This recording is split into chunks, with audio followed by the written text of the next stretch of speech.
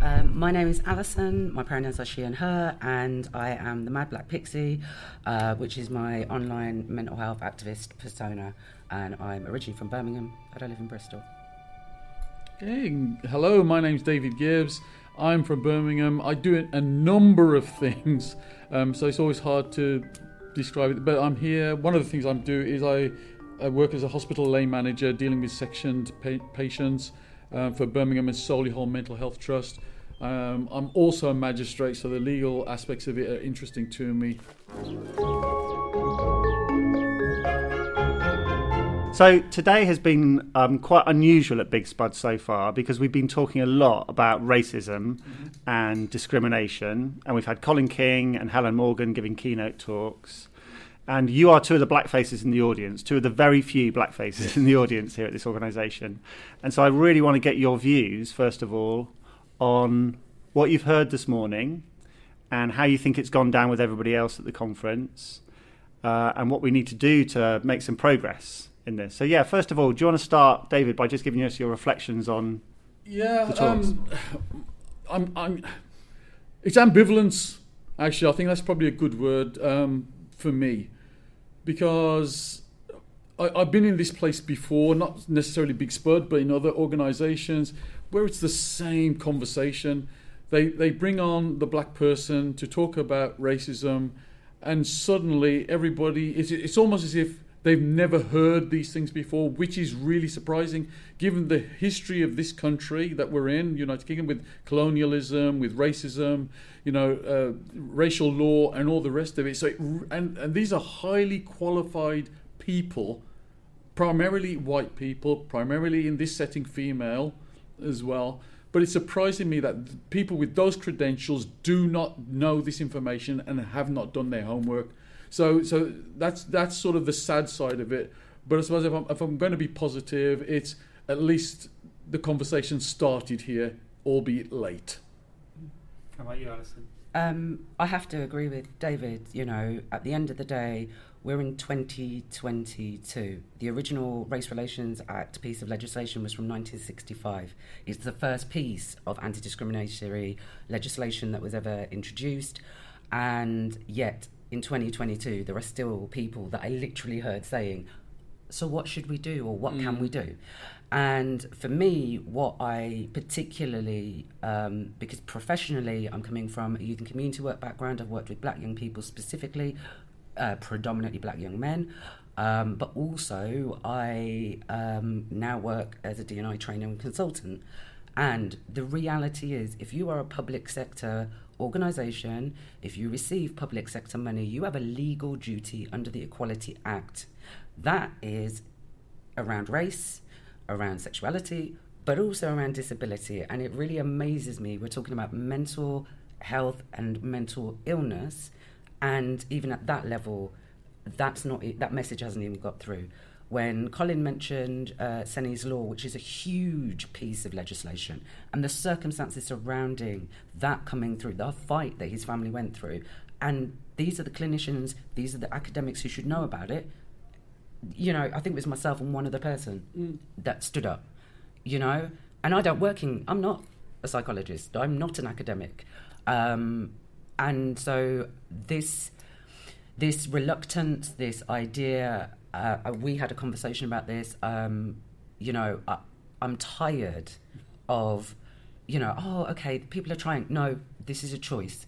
And you either choose to step up and do what's necessary, even though it's hard, or you move out of the way. You don't have to argue or anything. Nobody cares. Just move out the way and let us get on with it. And that, I think, is the biggest thing, is we don't need white saviours, we don't need black saviours. What we need is people actually either doing things or just moving aside. That's it. So there's a couple of things here. One of them is the kind of personal recognition of these issues and doing something about it personally in our own lives. And I'd like to talk about that. And then the other thing is what Big Spud does as an organisation, and your views on taking this morning forward somehow as an organisation and making positive change. But first of all, I want you to tell me what you think about the personal journey that Big Spud members need to go on. I hear your anger and your frustration that they don't know a lot of this stuff. No. But my sense in the room when Helen and Colin were speaking is that there was a lot of recognition of that and a lot of, okay, I'm going to do something personally about it.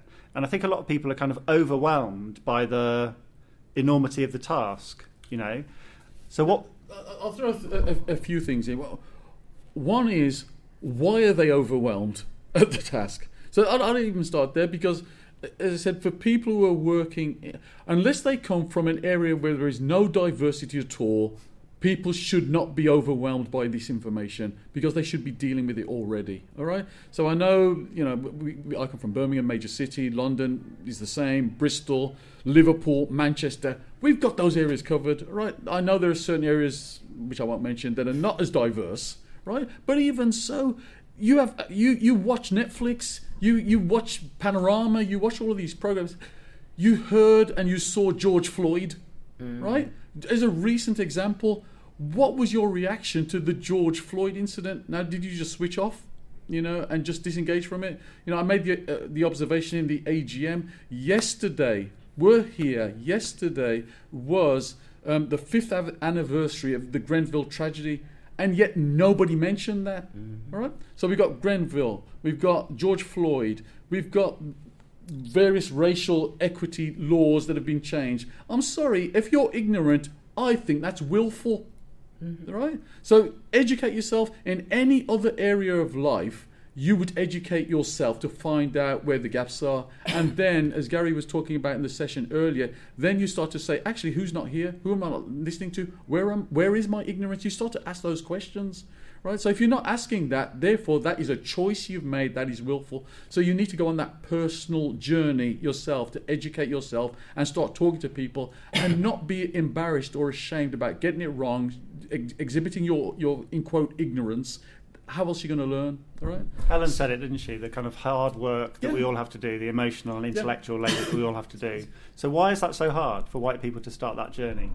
Because we love comfort, and we love our privilege, and we love power, right? And none of those are given up freely, right? So people have to do that work, and then you have to do that personal work, and then start to challenge the spaces and places in which you work, right? So then that's the broader work. But a lot of times, what happens is, and this is a Western approach to things, we individualize it rather than looking at the bigger picture, the corporate picture, the international picture as well. So because whatever's happening in America impacts us here. Again, another example, what is people's views on shipping people to Rwanda?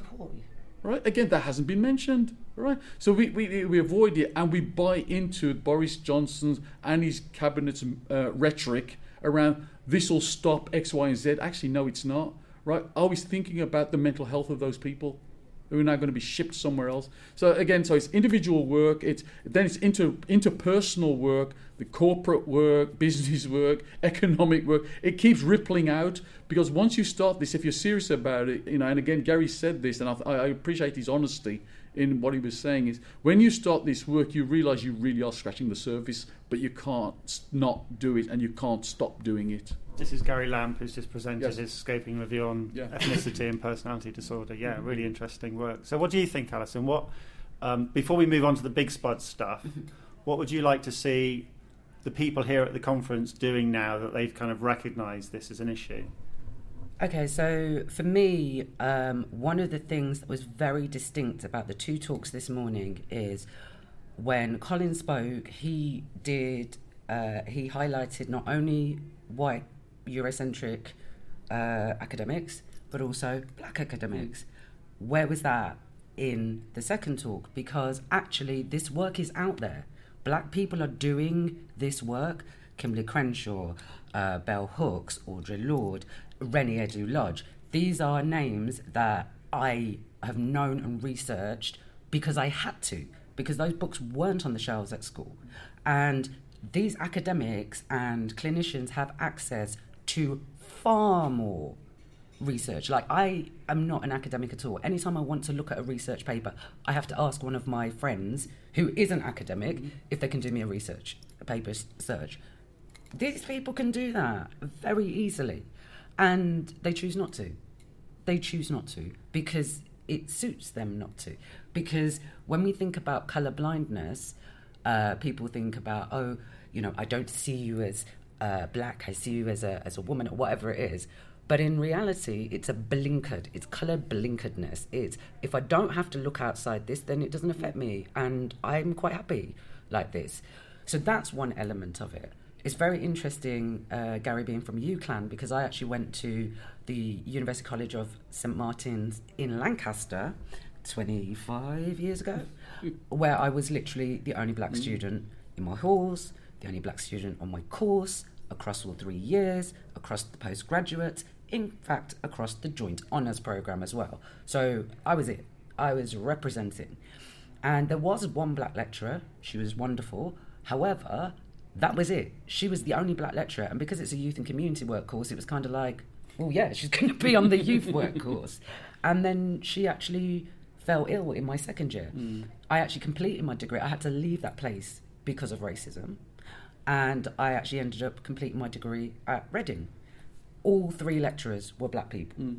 Just by chance. It wasn't that I specifically picked that course. In fact, my employer put me on that course because they were paying for it. So it was just happenstance. So how did Reading manage to get 3 black lecturers, yet University of St Martin's, Lancaster could only get the one person who was actually not very well? So there is something very much about the power that academics have, the power that people in these positions have, and they need to really look at how it is that they are applying this, how it is that they wield it. There was something that was said, I think it was yesterday, about the overload and the mental trauma for staff or something like that. And my understanding is clinicians have supervision. Yeah. My understanding from youth work is supervision should be the space for those things to happen, and that is the space I think these conversations around diversity and inclusion need to happen. They need to happen up close and personal. They need to happen all the time. It should be centred, you know. The one thing, in fact, this is the thing that hasn't been said, is our favourite word, intersectionality. Yeah. Because if you are truly committed to working from an intersectional perspective, that means looking at the most marginalised, centering those needs, and that ripple out will mean that people with less pressing needs will get picked up, because the most pressing needs are the focus. And it's incumbent on those of us who do have privilege, and I have privilege, yes, I'm black and I'm female and mentally ill, but I do have privileges, and it's my job to open doors, shut down noise, and allow people to actually have their voices heard. And that's what these people have the power to do. Okay, so it's fantasy time, 2032. We're at the Big Spud conference. We have this perfectly intersectional diversity across the executive, across the membership, across the conference. How do we get there? Being honest, first of all, and I think we're seeing bits of that, but more important than that is action, right? And we keep talking about that because, again, I said right at the beginning, I've been in this space before with various places or whatever. They'll talk the talk, but then we see no action to back it up. And then there'll be a call for more research, more resources, more this, more that. And then they'll recruit a few black people, a few people from other groups. They'll wear them out, tie them out. They'll leave disgruntled, right? Or they'll get somebody like, Tony Sewell, who is, sorry, no, I won't use that word, but who's a lackey for the establishment, right? And they say, look how diverse we are.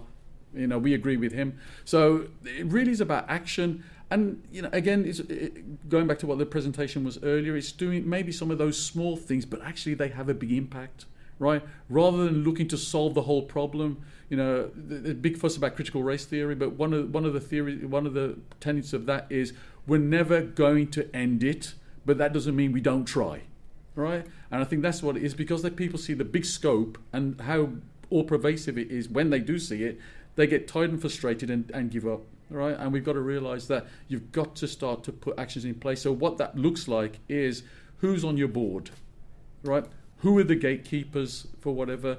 What does your interview process look like? What does your recruitment process look like? When people actually do come in and say something, how do you support them?